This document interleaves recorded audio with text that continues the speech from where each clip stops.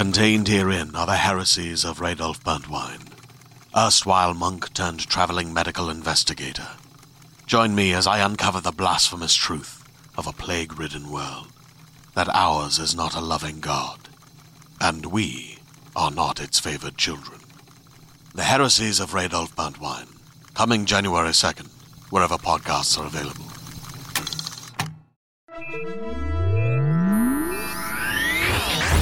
Lightspeed. Hello, and welcome to episode 390 of the Lightspeed Magazine Story Podcast. I am Jim Freund, your host.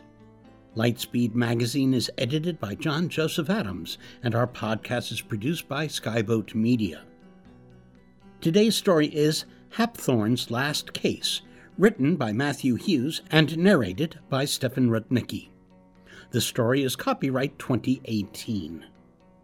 Matthew Hughes writes science fantasy. His SF novels are Fool's Errand and Fool Me Twice, Black Brilliant, Magistrum, The Commons, The Spiral Labyrinth, Template, The Hespera, The Damned Busters, The Other, Costume Not Included, and Hell to Pay. His short fiction has appeared in Asimov's Fantasy and Science Fiction, Postscripts, Storyteller, Interzone, Lightspeed, of course, and a number of years' best anthologies. Nightshade Books published his short story collection, The Gist Hunter and Other Stories. Formerly a journalist, he spent more than 25 years as a freelance speechwriter for Canadian corporate executives and political leaders. His works have been shortlisted for the Aurora, Nebula, and Philip K. Dick Awards. His website is at matthewhughes.org. So, let's buckle up. We're going to Lightspeed. Hapthorn's Last Case by Matthew Hughes. My assistant said, "You have received an invitation from Hulk Xanthulian. He is embarking on a new menu and invites, I quote, a select coterie of the cognoscenti to sample its superlative assemblage of tastes, textures, and titillations." "He has a flair for the alliterative," I said. "Sadly, that is true," my assistant said. "Shall I decline?" I signaled a negative, saying, "On the other hand, he is an excellent cook, and a last visit to his restaurant is on the list of things I mean to do before we depart for the ruder comforts of Shannery. Accept, and remind me of the occasion the day before." "The invitation is for this evening," said the integrator. "That is short notice. I don't know whether to feel honored or slighted." "If his intention is to have you go about extolling the wonders of his new menu, he will be disappointed to learn that you are soon to be outward bound into the immensity, never to return." "I cannot be responsible," I said, "for whatever expectations others may hold of me. They must take me as I am. Or as I soon will be," I thought to myself. I had decided to edit my memories while en route to Shannery, so that I would more easily adapt to its rural simplicities, and my forthcoming vocation as a journalist for a local publication. My long and brilliant career as Old Earth's foremost freelance discriminator would recede into a series of vague impressions. The relocation would not have been my first choice, but I had learned to face the reality that the universe of rational cause and effect to which I was superbly suited would very soon become a realm of magic and sympathetic association.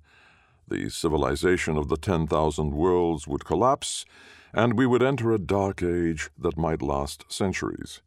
Here in Olkney, the Archon Philidor was preparing to make the transition as painless as possible. He had lately, for example, made fashionable again the hand-rearing of crops and livestock. But I had no desire to live out my remaining years amid ruins and wreckage. "So, will you accept Xanthulian's invitation or decline?" my assistant said. "Accept," I said, then returned to what we had been doing. For the past several days we had been transferring the files of some 100 of my cases onto thin sheets of adamantium. I meant to bind them together into several volumes, along with a glossary of technical terms, and place them where they might someday be found, millennia hence, after the universe reverted once more to rationality. Human civilization would then advance toward a level at which my world and my place in it could again be understood. Although I was preparing to destroy much of my own memory, I wanted strangers of a far distant future to know who I had been and what I had achieved. I was conscious of the irony. My integrator reminded me that I had been about to decide whether or not to preserve the records of a case that involved the fraud against a fiduciary pool in the canton of Zeal. It had been an ingenious and innovative scheme, made all the more difficult to crack by the perpetrators having not bothered to collect the proceeds. She had no need of the funds, but had merely wanted to see if her machinations could safely make the leap from theory to practice. "Keep it," I said. "Brilliant amateurs deserve their moments on the stage." It was an eclectic crowd that gathered at Xanthulian's that evening. I walked there from my lodgings nearby on Echevery Way, but most of the invitees came by air car or ground vehicle.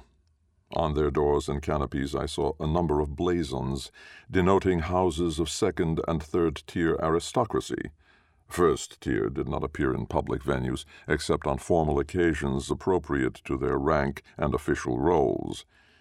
On Shannery there would be none of that foo-for-ah, I reminded myself, the world being a more or less tierless republic.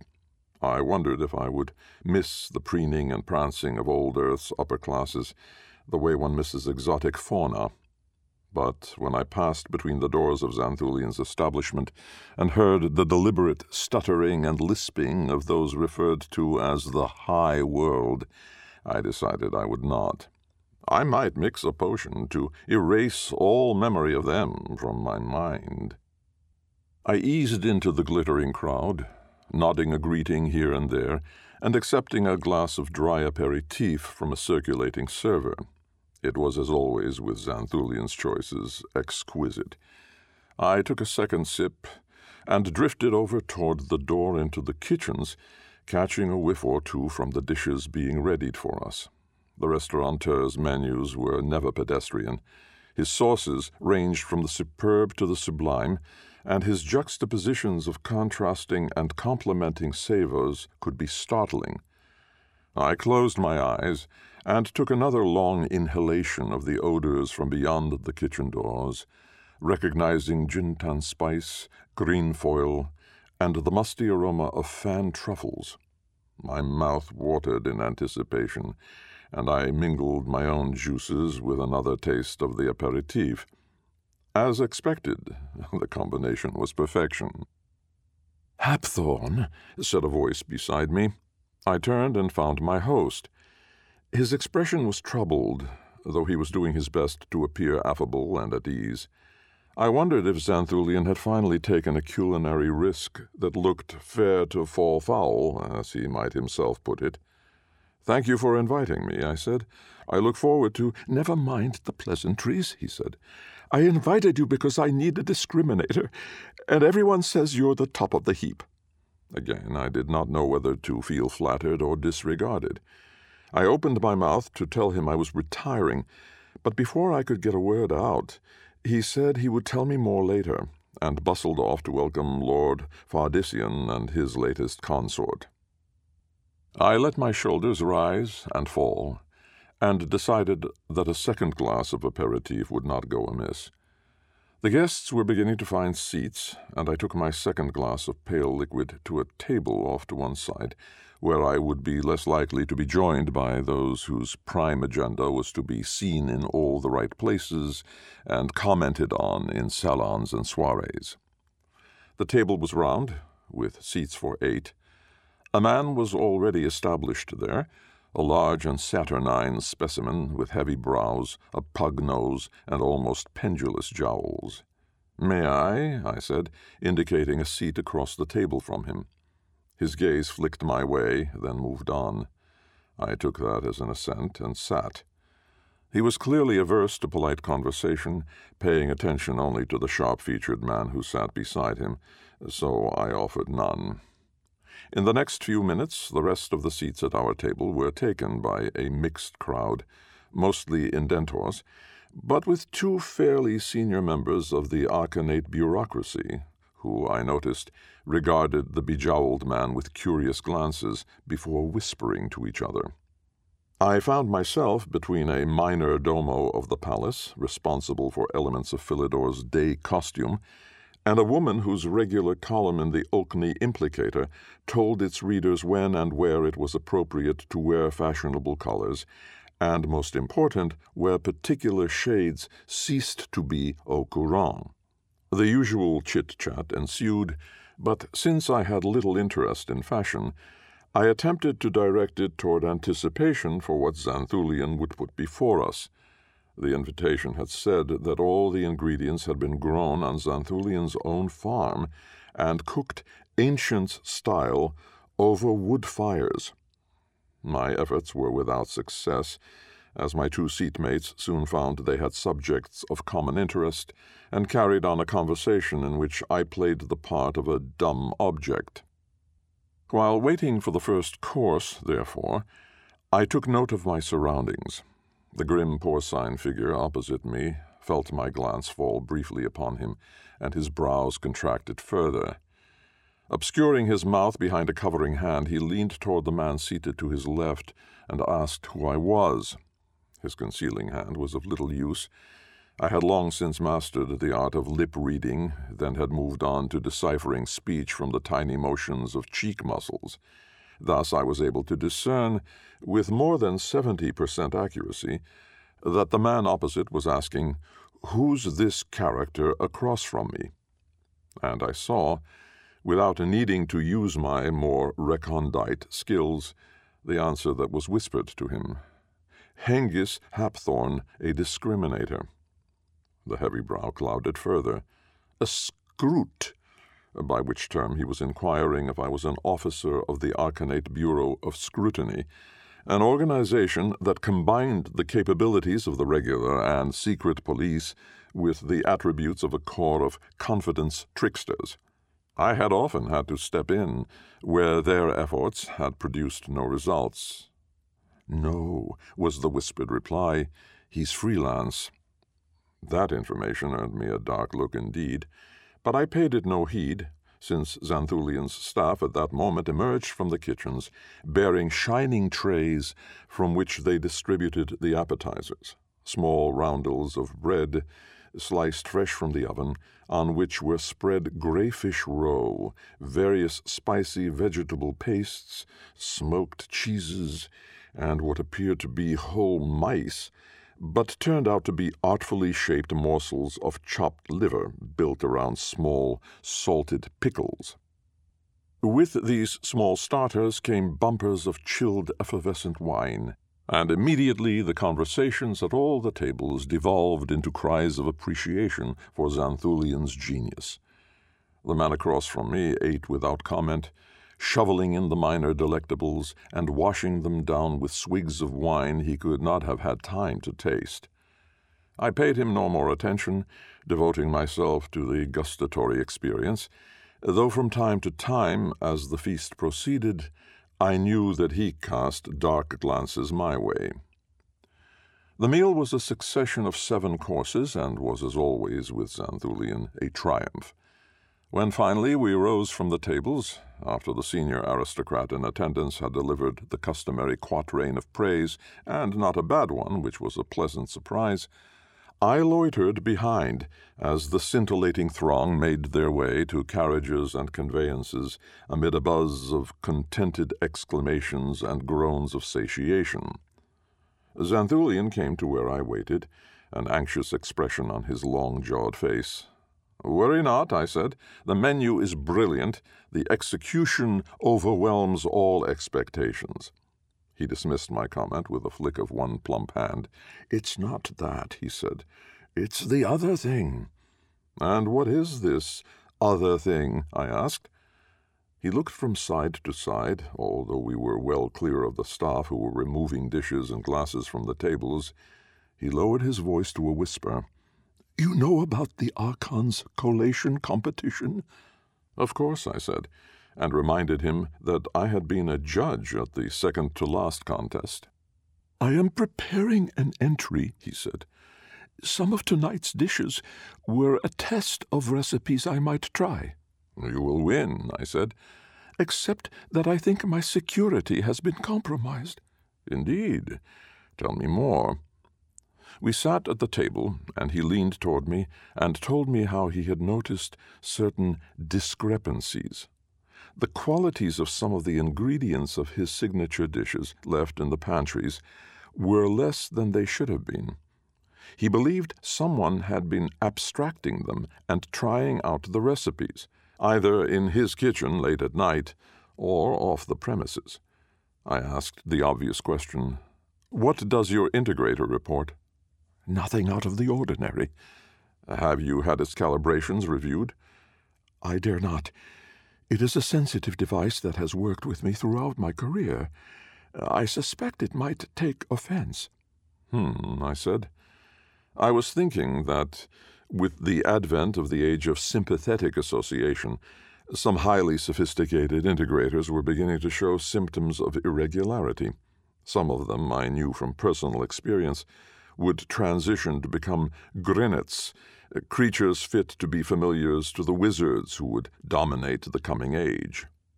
My own assistant, after a passage through a higher plane, had been temporarily turned into a fruit-obsessed creature that resembled a cross between a cat and an ape.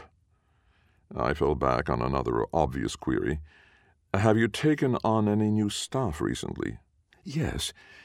2 new servers to replace 2 who retired, and a new underchef, Porton Chesiewicz, an academy graduate." "Did Chesiewicz replace another retiree?" Xanthulian blinked. "Is that significant?" "It would be premature to say," I told him. "He replaced Artesia Adengia. She was injured in a fall." I said. "What do you think?" Xanthulian asked. "I will look into the matter and report my findings." Now the man showed anxiety. "Without disturbing my integrator's equilibrium? Without its complete cooperation, I will not win the collation contest." "Have no fear," I said. My assistant could tickle its way into the most complexified devices and out again without leaving a trace. "Your fee?" I almost stated the usual exorbitant figure, but checked myself. "You have given me some of my finest memories," I said. "I will give you peace of mind in return." I accepted his thanks, and let him press upon me a bottle of the blood-red Santofi that had accompanied the first meat course. With this parting gift tucked under my arm, I went out and walked back to my lodgings.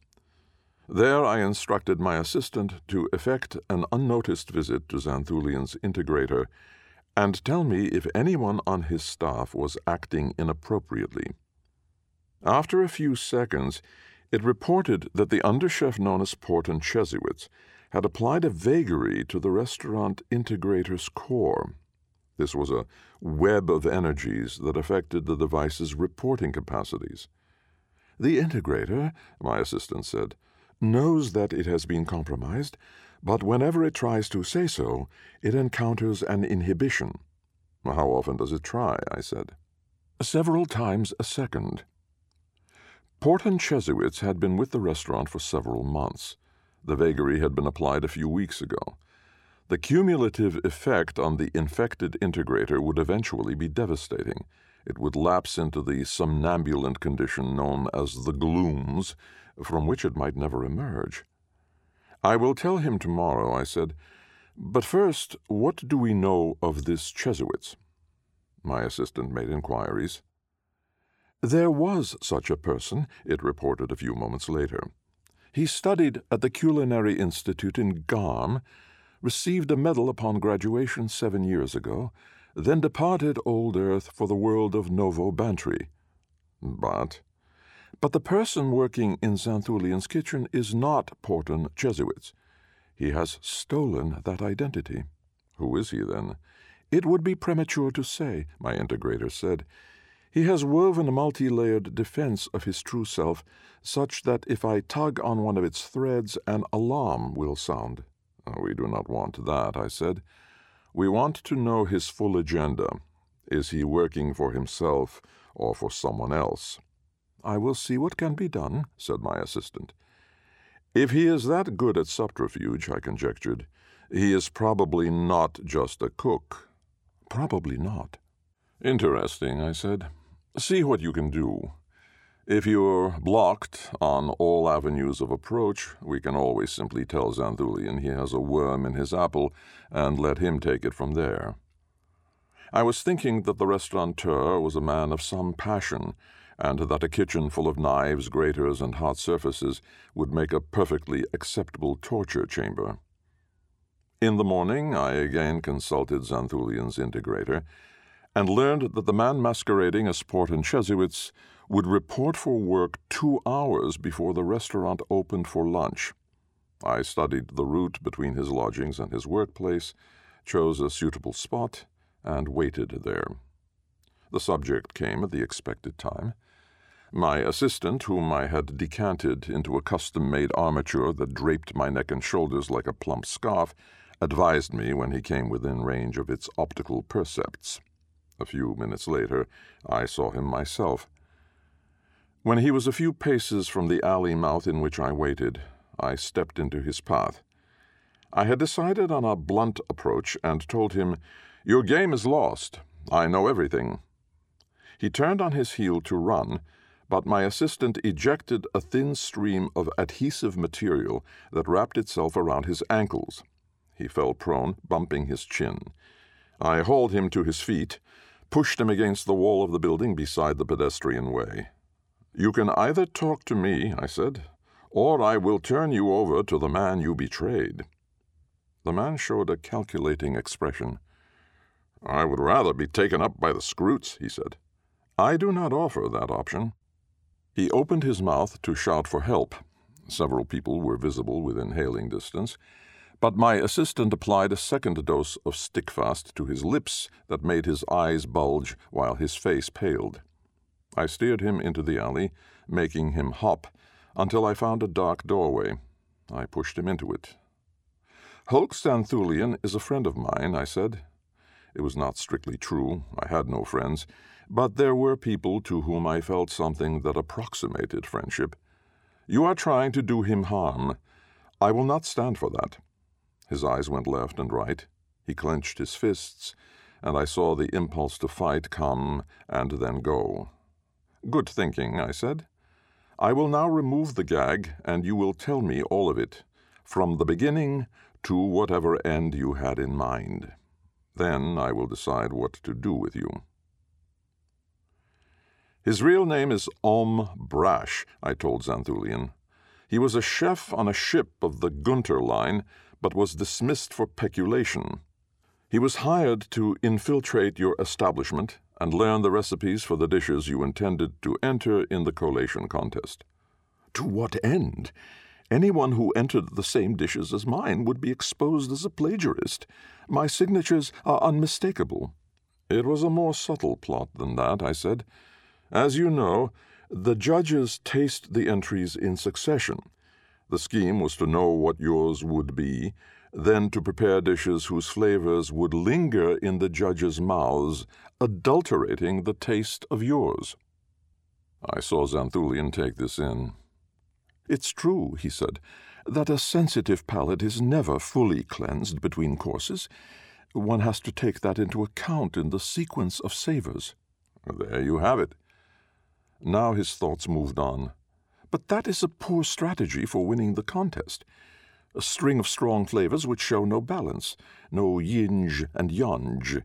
It would score very low."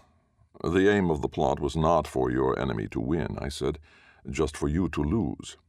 Again I saw him absorb my words. After a moment he said, "Who?" I told him. He repeated the name softly, then nodded and said, I should have known. He has never forgiven me for the incident of the party-colored pudding. "Let us finish up the business of preserving cases," I said as we came up Echevery Way toward my lodgings. "Then send them on their way." We had decided, in addition to the pages of adamantium, to transmit my chosen records to one of the Archon's ancient computers, the one Philidor had renamed Old Confustible, which was so ancient that it had survived a number of past transitions from reason to magic and back again. No one knew what that number was, but it was certain that the device had been continuously functioning, not just over millennia, but over the ebb and flow of geological ages. We were within sight of my front door when my assistant said, "The Who's there reports that a man has been watching the premises from an upstairs window 4 doors up the street." "Show me," I said. A small screen appeared before my eyes. I saw a curtained window with a narrow space between the hanging cloths. An eye and a brow were visible. "Do we know him?" I asked my assistant. "No, but here he is in full." The view of the window was replaced by the moving image of a man walking along a street. My assistant had canvassed the who's there's on several neighboring thoroughfares without the devices being aware of the contact. I did not recognize him. "Back up," I said, as I continued to saunter toward my door. I saw the subject now walking backwards, turning a corner, backstepping down another street to Titchman Square, where he climbed back into an air car that then lifted up and flew backwards out of view. "The air car," I said. "Hired." "By whom?" "A firm of commerciants, Duddleford and Amberley. They make cheese and other whey-based products. But wait." There was a pause. Then my assistant continued. "Duddleford and Amberley don't know about the hiring. Their integrator has been used without its knowledge." I said. "Someone with skills." "Some integrator with skills," my device said.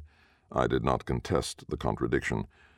My integrator has been through a lot lately, and out of those experiences it had developed qualities I had never instilled into it, but I was prepared to put up with them. It would have lost useful attributes in a complete strip-down and rebuild. "Do we know where the car picked up our snoop?" I said. "A public stand in the arcade. He merely climbed in and initiated the contract." I studied the image of the watcher, recorded while he was en route in the air car. A lean and narrow face, high forehead, cold and calculating eyes. A detail caught my eye, and I said, "When he touches the corner of his eye, focus on the hand, freeze, and enlarge." I looked at the image of his hand, particularly the little web of flesh between thumb and forefinger. "Is he wearing makeup there?" My assistant said, "It would appear so." "Does the aircar's visual percept record in non-light frequencies?" "No." "Still," I said, "who dabs on makeup at that particular location and nowhere else?" My assistant said, "Green Circle. Also, the Krim family." The device had identified one of Olkney's most powerful criminal organizations, as well as a criminal family that had dealt in burglary and stolen goods since time immemorial. "The Krims have nothing against me," I said. "That is so. So we assume it is a Green Circle operative?" "I think we must. Now, what to do about it?" My assistant recognized the rhetorical question, but presented an obvious option. "Shall I ask the Bureau of Scrutiny's integrators for an identity?" The Bureau's devices were supposed to be inviolable, but my integrator had developed pathways into and out of its information stores that the Scroots were unaware of. But every trip to that well increased the likelihood that our rippling of the waters might be noticed. Since I would soon be departing old Earth, I did not fancy having Colonel Investigator Brustrom Warhany pitch up on my doorstep with a warrant for my arrest. "No," I said, We assume we are being watched by a member of the Green Circle gang. Let us see if we can discover why. I had reached my door. The Hughes there opened for me, and I ascended to my workroom. Once there, I had my assistant activate a number of defensive systems. Some would frustrate any attempts by the Watcher to discover what I did or said at home. Others would meet any efforts at a forced entry with a comprehensively violent response.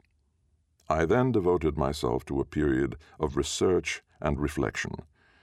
Sometime later I said, "To my knowledge, I have not acted against the interests of Green Circle since the kidnapping of Lord Ixthion's gardener, and in that case the incursion was only tangential.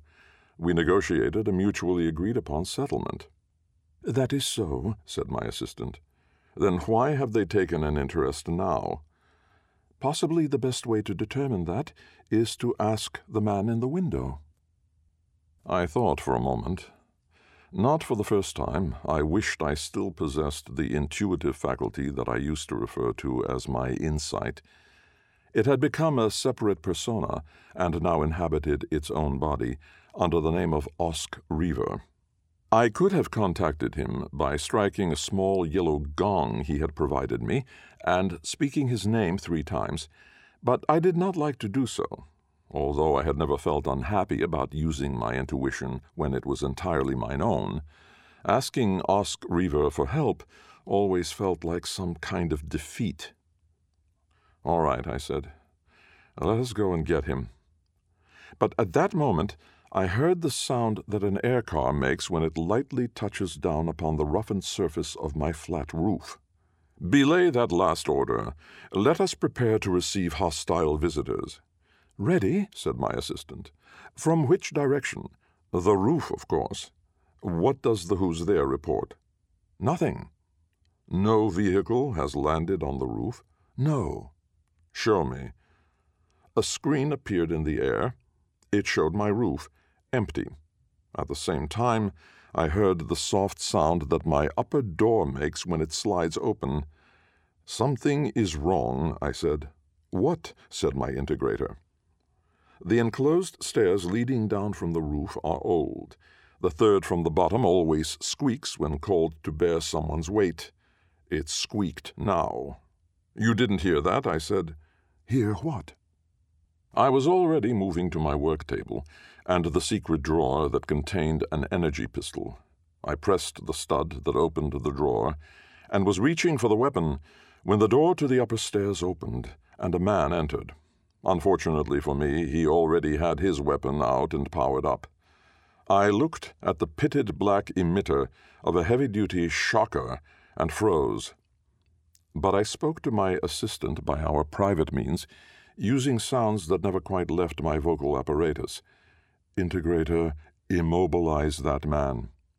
It responded as appropriate, using a vocalization that appeared only in my ear. "What man?" I recognized the intruder as he who had sat next to the rude fellow across the table from me at Xanthulian's. He closed the door behind him without taking his eyes or his aim off me. "No point in engaging your defenses," he said in an equable tone. "They are not aware of my presence. Order your assistant to assume its standby mode." I did so, and the man said, "Now, come away from the work table and let me see your hands at all times." I did as he ordered. "What business," I said, "has Green Circle with me?" That brought a half-smile. "None that I know of," he said. "Now, what is your interest in Wallace Bruffmore?" I was still dealing with the information that he was not a Green Circle operative. It took me a moment to focus on his question. Then I answered, "None that I know of. I do not know of a Wallace Bruffmore." This is not a good time to play the supercilious discriminator. Without taking his eyes off me, he adjusted one of the settings on his shocker. "I now require a proper answer." "It is the only answer I have. I don't know the person you refer to." A flicker of impatience narrowed his eyes for a moment. He sighed. "You don't know him. Yet you contrived to sit across from him the other night at Xanthulian's, after having yourself added to the guest list at the last moment. As was Bruffmore, of course. You then kept an eye on him all evening and did not depart until after he did. Presumably you continued your surveillance. There was no surveillance, I said. I came at Xanthulian's behest. I saw an expression of disbelief that included a silent injunction not to make mock of the listener's intellectual faculties. It is quite true, I said, and though I am usually loath to discuss the details of clients' cases, I made an exception for this one, given the circumstances. I related the business involving Porton Chesewitz, also known as Brash, and the plot to sabotage Xanthulian's entries in the collation competition. When I'd finished, he said, "I find this hard to believe." I shrugged. "Perhaps you do not have many dealings with persons of genius and refined sentiments." "Very few," he said. He considered me for a long pause. After a while he said, "Is the Archon such a person?" The question took me by surprise. "Philidor," I said.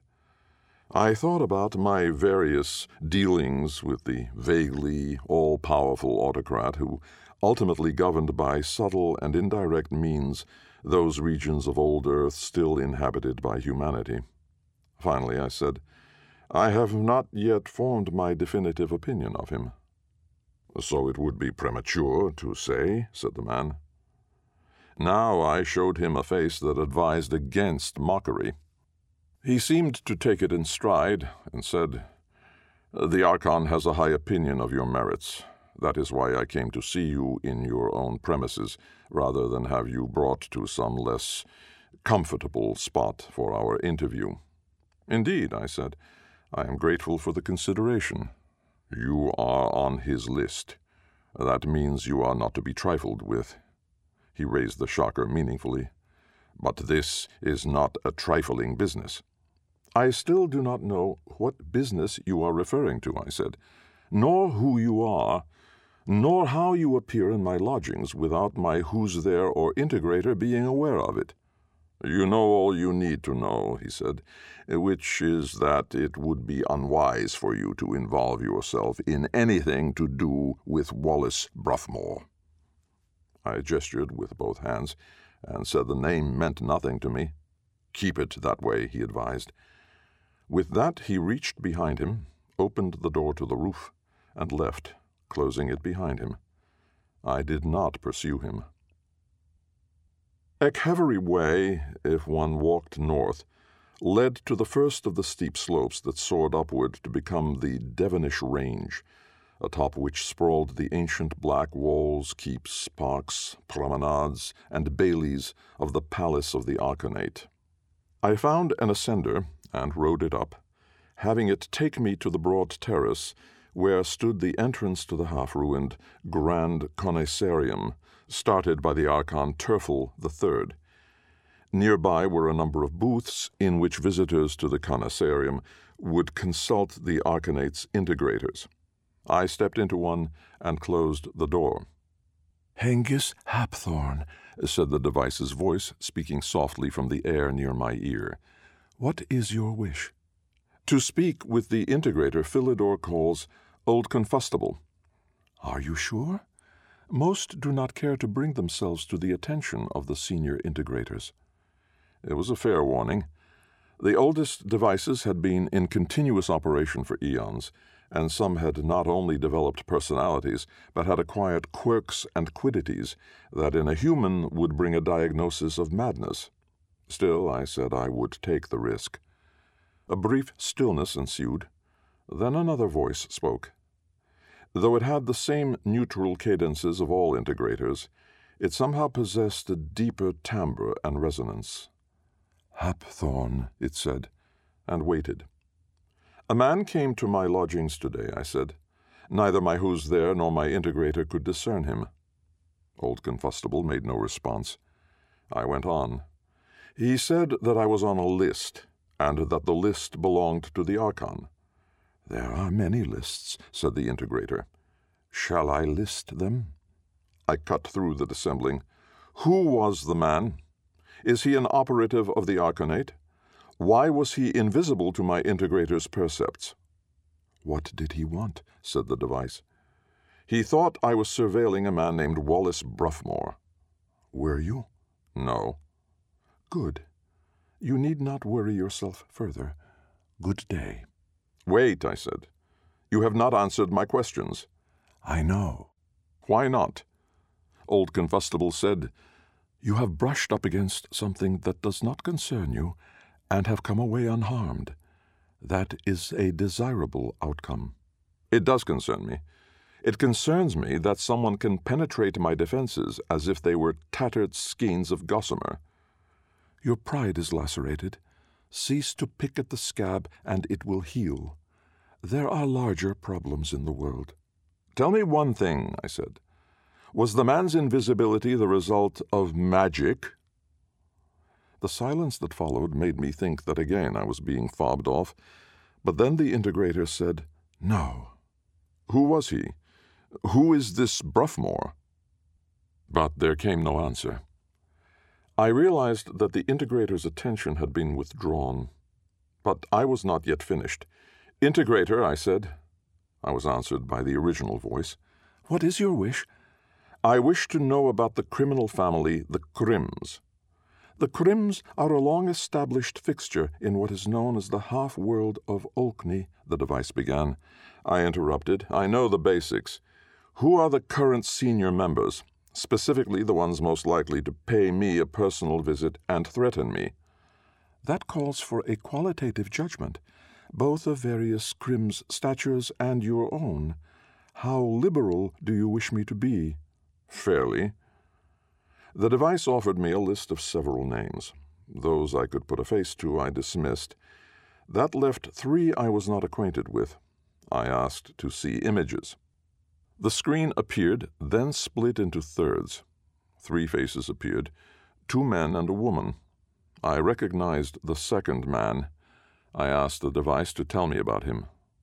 Volpo Crim, it said, 3rd in the chain of command under the patriarch Willem Crim and his middle son Aubrey.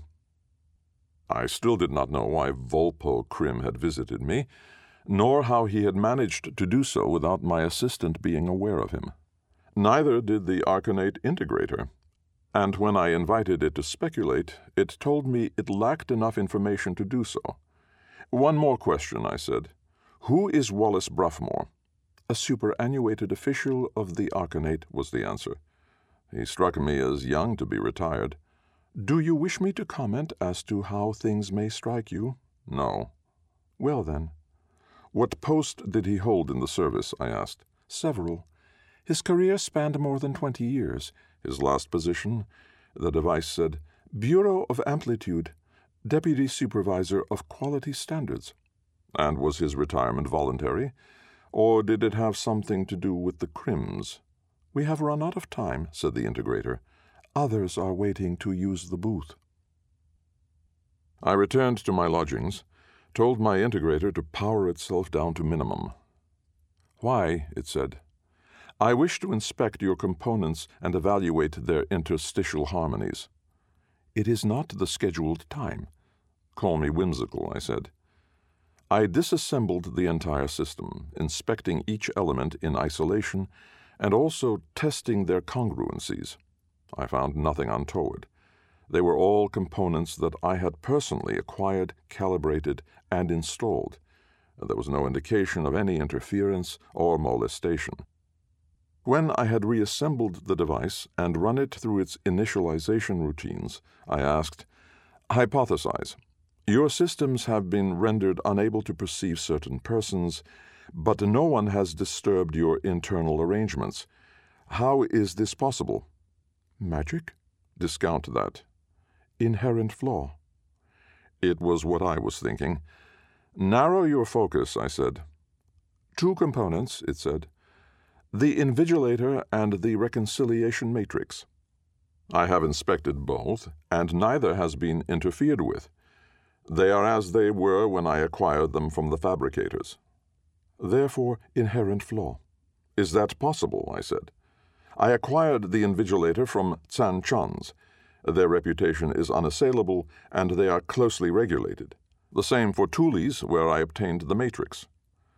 "Perhaps this is a rhetorical question," my assistant said. "But how are they regulated?" "By the Bureau of Amplitude," I said, referencing that part of the Arcanate apparatus that ensured all necessities were perpetually available. "Access the Arcanate's personnel records and see if there is any connection between our two suppliers and Wallace Bruffmore." "It will take a moment to circumvent the wards," my assistant said. Then, "There. The answer is yes.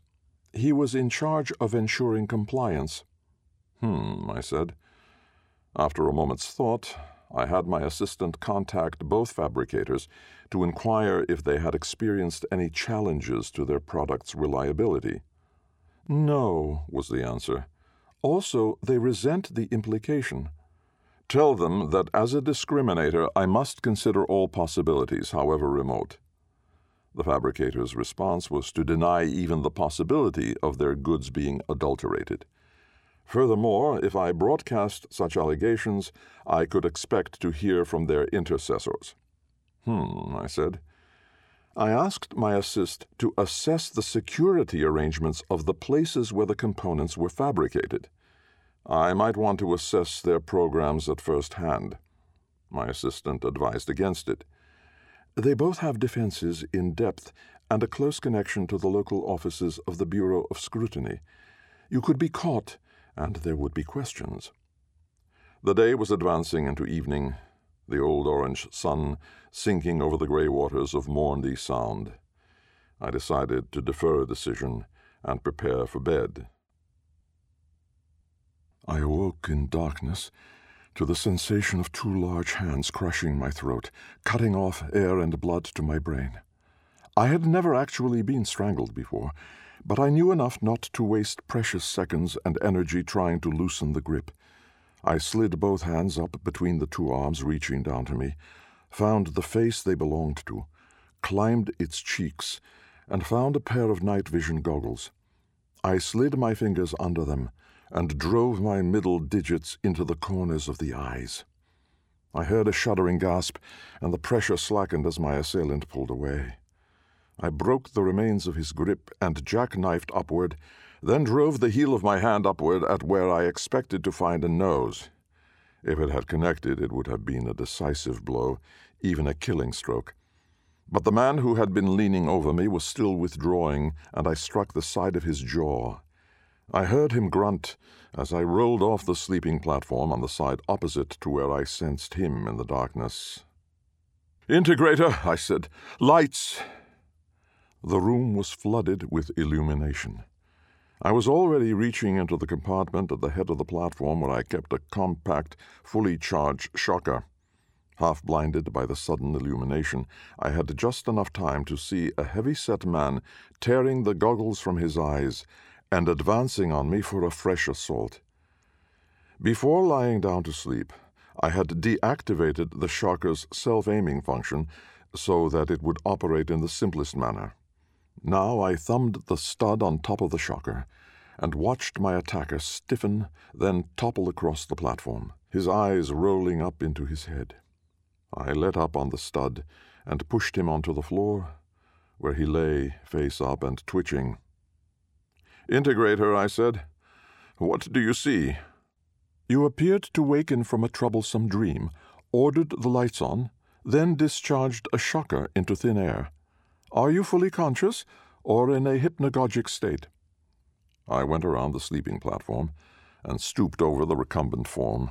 He was still unconscious. From a cord around his neck hung a medallion similar to the one my earlier intruder had worn. I stooped and removed it. "Now what do you see?" I asked my assistant. I received no response.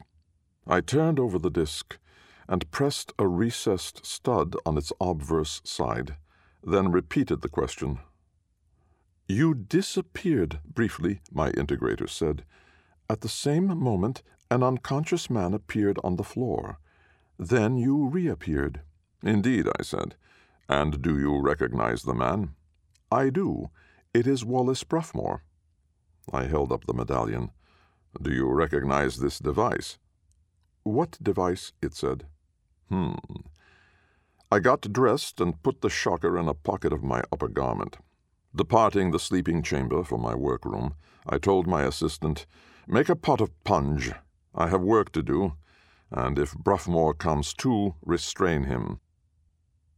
The medallion resisted my efforts at disassembly, but I persevered. I was finishing my second mug of punch before I had the device's components spread across my work table. I examined each in turn, and found them, with one exception, to be familiar elements from which integrators and communicators were normally assembled. Once I had the thing in pieces, my integrator was able to perceive it. But then I held up the unfamiliar item and said, "I do not recognize this. Do you?" "It appears to be a part of an invigilator." "But invigilators do not have parts," I said. "They are one complete unit, indivisible." I paused and thought about it. "Or so we have always been told." "It seems we are on the verge of a revelation," my assistant said. "Indeed," I said. There was only one conclusion to be drawn. San-Chans, the fabricators of a standard part of every integrator, had been lying to all who had acquired their products. And judging by the effect of the medallions worn by the two recent intruders to my lodgings, the aim of the subterfuge had been to allow members of the Krim crime family to sashay into any premises guarded by integrators, which was literally any and all premises on old Earth, without anyone knowing they had ever been there.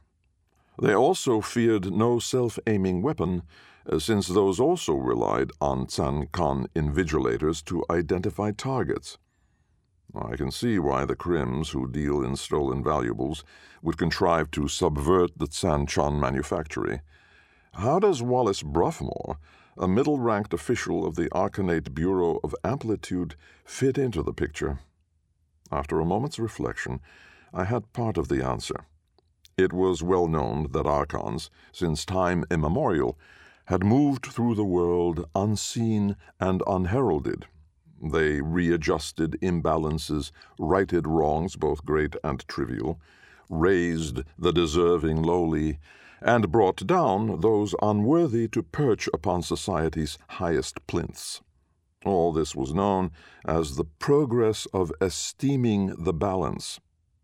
How an Archon managed these incognito expeditions was part of the mystery of the office. It seemed I had now found a chink in the curtain of obfuscation, and peeking behind it, discovered a great secret. Or no, I thought, only a part of it. Bruffmore still makes no sense. I followed my thoughts up a number of unproductive alleys, but finally I came to the obvious conclusion. I reassembled the medallion.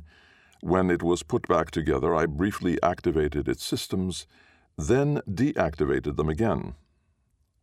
"What happened?" I asked my assistant. "You disappeared, then reappeared again." "Exactly," I said. I slipped the disk's chain about my neck and tucked it into my upper garment. "Now we will ask someone who knows the answer to all our questions." But my plan to question Wallace Bruffmore went no further. At that moment, the "Who's there?" on my street door announced the Colonel Investigator Brustrum Warhanny of the Arcanate Bureau of Scrutiny was demanding entry. "Does he have a warrant?" I said. "Better," said the "Who's there." "He says he has a direct order from the Archon commanding you to accompany him." I said. "You had better admit him." At the same time, I told my assistant to close the door to my sleeping chamber. Warhanny, in full green-on-black uniform, came ponderously up the steps, peered about him with that air of profound suspicion that is the mark of police operatives throughout the 10,000 worlds, and settled his wet-eyed gaze upon me and my work table. "You're working late," he said. If he could state the obvious, so could I. "You bring a summons to Philidor," I said. I took down my mantle from where it hung on a peg and set it over my shoulders. "Lead on." "The summons is not just for you," Warhanny said. I looked around me. then spread my hands in a silent question. The Scroot's long face expressed disappointment. "Where is Bruffmore?" "How did you know he was here?" I said. "The Archon knew," he said. "I presume you are familiar enough with the ways of Archons not to ask how he came to that knowledge." I was. I told Warhanny where Bruffmore could be found, and told my assistant to open the door. "He is in my sleeping chamber." Warhanny's prodigious brows rose. "Sleeping?" "Unconscious." I briefly related the circumstances of my last encounter with the retired bureaucrat. Warhanny nodded and produced from an inner pocket of his greatcoat a flexible apparatus of cables, chains, and cuffs. He went into the sleeping chamber, and with efficiency born of long practice, applied the restraints to Bruffmore's arms and legs. The chains and cables all led to a compact gravity obviator, which the Scroot now activated. "Rise and follow me," he said. The restraint lifted the unconscious man from the floor and followed Warhanny from the room. I followed after, telling my assistant to close up after me. A Bureau of Scrutiny volant waited outside my door. Warhanny deposited Bruffmore into a compartment at the rear, deactivated the restraint's obviators, and dogged down a meshed cover. Moments later, he and I were seated under its canopy, and the vehicle was rising into the air and turning toward the Arcanate Palace. We passed over the terraces and gardens open to the public, and ascended to a small landing beside what had been used to be the celebrated Tintinnabulary garden, but was now replanted with rows of vegetables. I had been here once before, and recognized the place as the location of the Archon's private quarters. Looking at the rows of green and yellow, I credited Philidor with practicing what he preached. Warhanny unshipped Bruffmore, who was starting to stir and moan, and floated him through a nondescript door in the palace wall. We transited a short corridor that brought us to a modest-sized chamber whose walls were lined from floor to the high ceiling with books of all kinds. An antique desk sat on a worn double-knotted rug, and behind the desk sat Philidor I, the ruler of old Earth's human population. He was studying a book that looked to be one of ancient provenance, and continued to follow a sentence from one page to another before he set the volume down and looked up at us. When his gaze fell upon me, I offered the appropriate gestures of courtesy. "Hengist Hapthorn," he said. "Thank you for coming." "I didn't come," I said. "I was brought." Philidor looked at Warhanny. The Scroot looked up at the ceiling. The Archon sighed. "Never mind," I said. "I wanted to ask you something in any case." "Ask away." "You have had more experience with the impending transition than anyone I know of. What proportion of the population, by your estimate, will react by losing their minds?" Philidor knew that I had been transposed through time to a period hundreds of years after the impending change, and was therefore the one to answer his question. But I was unable to give him a happy answer. "Our times are remembered as an age of madness," I said. Philidor consulted the book again, sighed, and closed the volume. "I fear you are right." He turned his gaze on Bruffmore, hovering horizontally at waist height above the carpet. "What happened to him?" "He attempted to murder me," I said. "I have not yet found out why. I incapacitated him with a shocker." I drew the weapon from my pocket. "This one, in fact."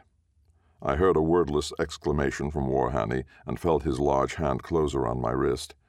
A moment later, the shocker was in the Scroot's possession. "You know full well," he said, "that no one comes armed into the Archon's presence." But Philidor waved him to stillness. "It is also well known," the Archon said with a thoughtful glance at the unconscious man, "that the electrical energies loosed by a shocker can have a clarifying effect on a disordered mentality." I had heard as much and agreed with him. "Has this Bruffmore fellow gone mad?" I said. "Is this why he attacked me?" "Yes," said Philidor. "I suppose you're owed an explanation."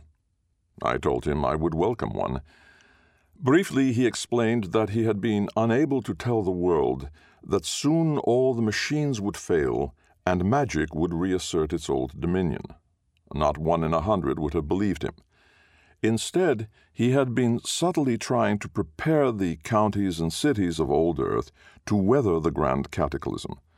The Archonate was a fashion-obsessed collection of societies, and as Archon he was able to set new trends. He had been encouraging the first- and second-tier aristocracies to take up what Philidor had taken to calling pure and simple practices like growing vegetables and raising livestock, and reviving long-forgotten crafts like weaving and handmade metallurgy. I saw the connection with the upcoming collation competition being mounted by the Archon's Institute for the Culinary Arts. "Indeed," Philidor said, "and there's more. I'm bringing back coinage and archery, and have had the Bureau of Scrutiny offer a course in truncheonry." I looked at Warhanny and thought he might be looking forward to cracking a few skulls, but said nothing. "Of course," Philidor went on, "I can't do this all by myself, so I have had to identify key members of the Archonate service who can be informed of the imminent change. Most have overcome the shock of the news and have squared up to their duty, but a few have been driven mad by the very thought of what is to come." I gestured toward Bruffmore. Philidor nodded. "We have been gentle with them," the Archon said, "and they have mostly come around. But not this one. He has fallen victim to severe paranoia, particularly on the subject of being surveilled by discriminators from the Bureau of Scrutiny." "Or any discriminator," I said. "Indeed," said the Archon. "He believes you all to be witches and warlocks, engaged in a lethal conspiracy to poison him with an imaginary toadstool he calls Black Boodlum." "Where do the Crims come into this?" I said. "We couldn't use Scroots to contain him," Philidor said, "nor confine him to a refuge. That only made him worse.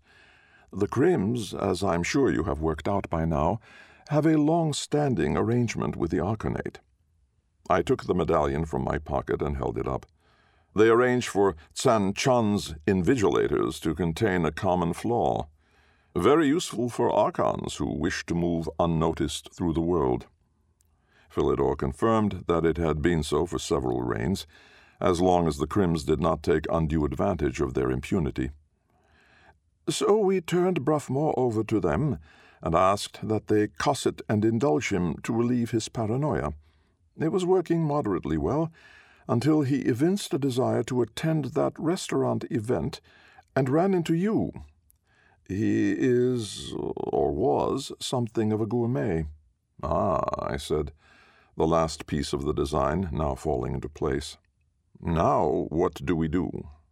Philidor said, "As I mentioned, some mental disturbances subside after a surge of natural energy through the cerebrum." Warhanny set my shocker to revivify and touched it to Bruffmore's torso. The unconscious man shivered, jerked slightly in his restraints, and opened his eyes. He gazed up at the three of us looking down on him and said, "Archon, how may I serve you?" "That sounds normal enough," Philidor said, and told Warhanny to put the prisoner upright and remove the restraints. Standing, Bruffmore rubbed his wrists, took in his surroundings, and said, "What happened?" "We'll leave that in abeyance for the moment," the Archon said. "How do you feel?" The man blinked and rubbed his brow with a trembling hand. "A little confused. I don't recall how I came to be here." "Transient amnesia," Philidor said. "It will pass." He bade Bruffmore sit down until his tremors passed. To me he said, "The cusp is almost here. What are your plans?" I told him I had been winding up my affairs and intended to fly to the World Shannery, far down the Spray. "You'll need to hurry," he said. "In fact, there may not be enough time. Old Confustible has a good sense for these things, and it says—" The Archon was interrupted by the sound of a crash from outside. A moment later, the room was plunged into darkness. I heard an odd screeching sound, then saw a small flame appear in an object Philidor was holding in his hand. He blew upon it, and the flame grew. He set the thing down on his desk while he opened a box that sat on a nearby shelf and took out a couple of pale cylinders.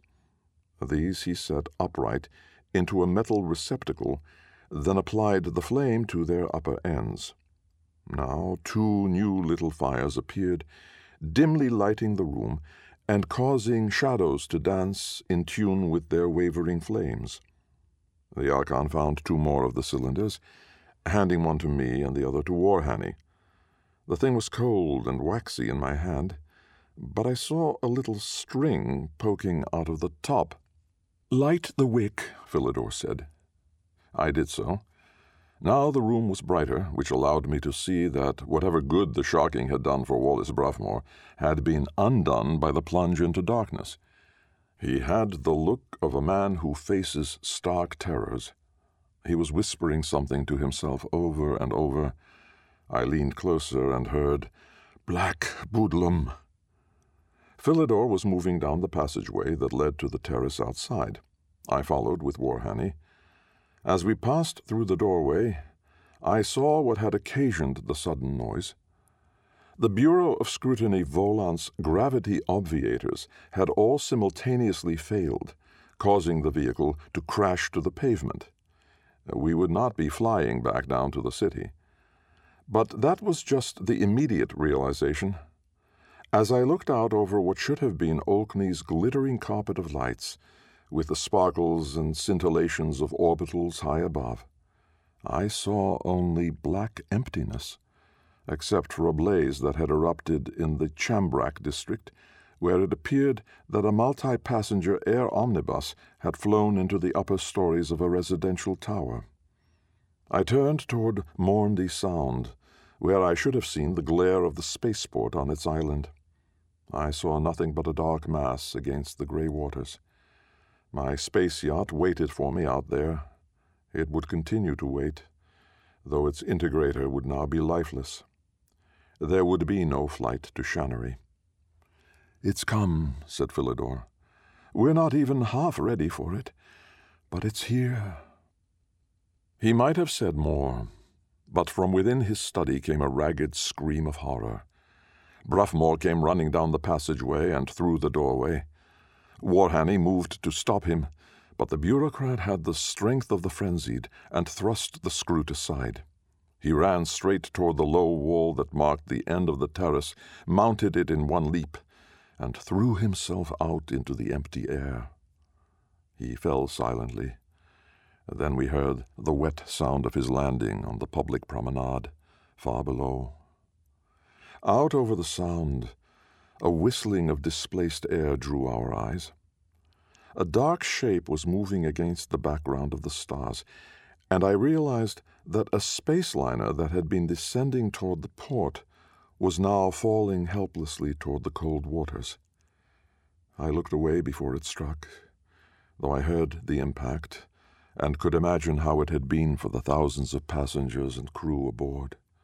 Sudden darkness and a plunge into an unforgiving sea. The glow from the open doorway grew brighter. I turned and saw a strange figure emerge from the passageway, carrying a metal framework into which several of the wax cylinders had been set and their flames kindled. I studied the creature's dark and leathery face, which combined feline and simian features, and the blond pelt that covered every other part except the palms of its human-like hands. "That's a grinnet," I said. The oddity turned a golden-eyed gaze on me. "I am no mere grinnet," it said. I recognized the voice. "Old Confustible," I said. The creature acknowledged my remark by inclining its head. Then it spoke to Philidor. "I regret that I surprised Wallace Bruffmore. At the sight of me he ran, screaming." "He was never going to adapt," Philidor said. "Nor will thousands more. There will be riots, starvation, mass suicide, rampant murder." "It is always that way," said old Confustible. "And then we grow into the new age, with all that went before soon forgotten. A decade or two, and science will be dismissed as the folly of ill-formed minds." Fires were springing up across the darkened city. My own neighborhood was as yet unaffected. "I must go see to my things," I said. "How do I get down? The descenders will no longer function." "There are tunnels," Philidor said. "I will show you the way in and give you some candles to light your path." Candles. Thus did I learn a new word, and not the last I would learn in this new age ruled by magic. When I exited the palace's secret passage, I extinguished the candle's flame. Light would draw attention, and much of it would be unwelcome, if not dangerous. Ekhevery Way was cloaked in darkness, but I had walked the street in both directions for decades. I encountered only a few other benighted souls, feeling their way along the pavement, some of them gibbering or sobbing. I found my door, but it was locked against me, the Who's there silent in death. Given tools, I could have worked my way in, but I had none. I sat down on my doorstep to think about what to do next. As I leaned back against the door, I heard a mechanical sound, and the portal swung inward. I leaped up and turned, thinking one of the Crims might have returned, but no one emerged from the lightless entranceway. Then a voice I recognized said, "It has happened." "Yes," I said, stepping within and closing the door. "And we are stranded on a world teetering on the rim of madness." I ascended the stairs to my workroom and found my way to the table. Philidor had given me one of his tinder boxes, another new word learned, and I used it to get a candle lit and positioned on the tabletop. From the darkness still pooled on the floor, a small creature sprang up and into the light. "So you're a Grinnet again," I said. My assistant stroked its reddish-brown fur with a small black hand. "Thus it would seem," it said. "The connectivity is gone," I said. "But I'm wondering if you can reach old Confustible." "At the moment it is busy, and does not want to be reached. But it contacted me to tell me you were on your way home." "Well, that's something," I said. I looked around my workroom, saw the bottle of wine Xanthulian had given me. I found a glass and pulled the cork. The taste was rich and sad. There would be no more vintages from the far-off Isle of Santoffi. "Where to start?" I said. My assistant rapped on the table to draw my attention. "By finding some fruit," it said.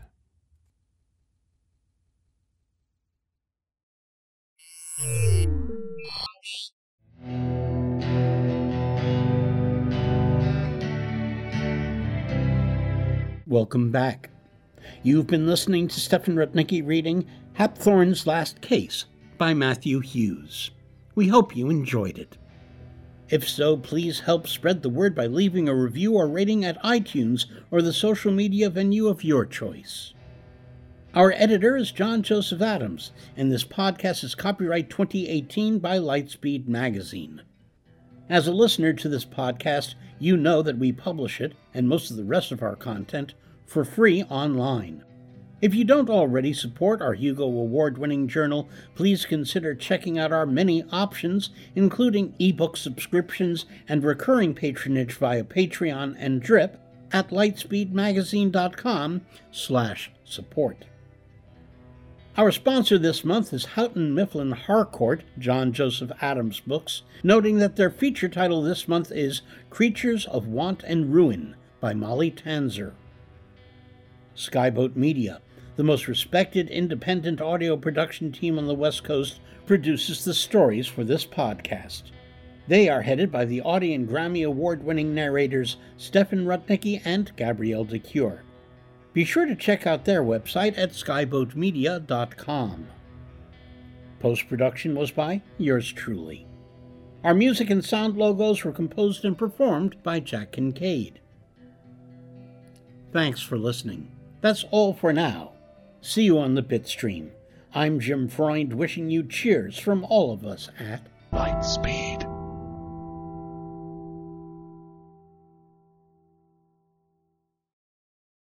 Hey there, this is Justin Bartha. I made a funny new podcast, King of the Egg Cream. It has the greatest cast in the history of podcasts with actors like Louis Black. I'm torn by my feelings for two women. Bobby Cannavale. You can eat it, or if someone hits you, you can put it on your cut. Melanie Linsky. I wonder what these marvelous things are that look just like boiled chicken feet. Jason Ritter. I can break things and pick locks and kill people. Michael Stuhlbarg. The whole point is to inspire people that they should make themselves better. Ari Grainer. No, don't whet its appetite. What are you, an idiot? Me, Justin Bartha. That's not just any egg cream, that's a Lemke's special. And all narrated by the hilarious Richard Kind. This is the story of Harry Dalowitz and how he rose from nothing to become New York's King of the Egg Cream. So if you like funny true stories, come listen to King of the Egg Cream, available wherever you get your podcasts.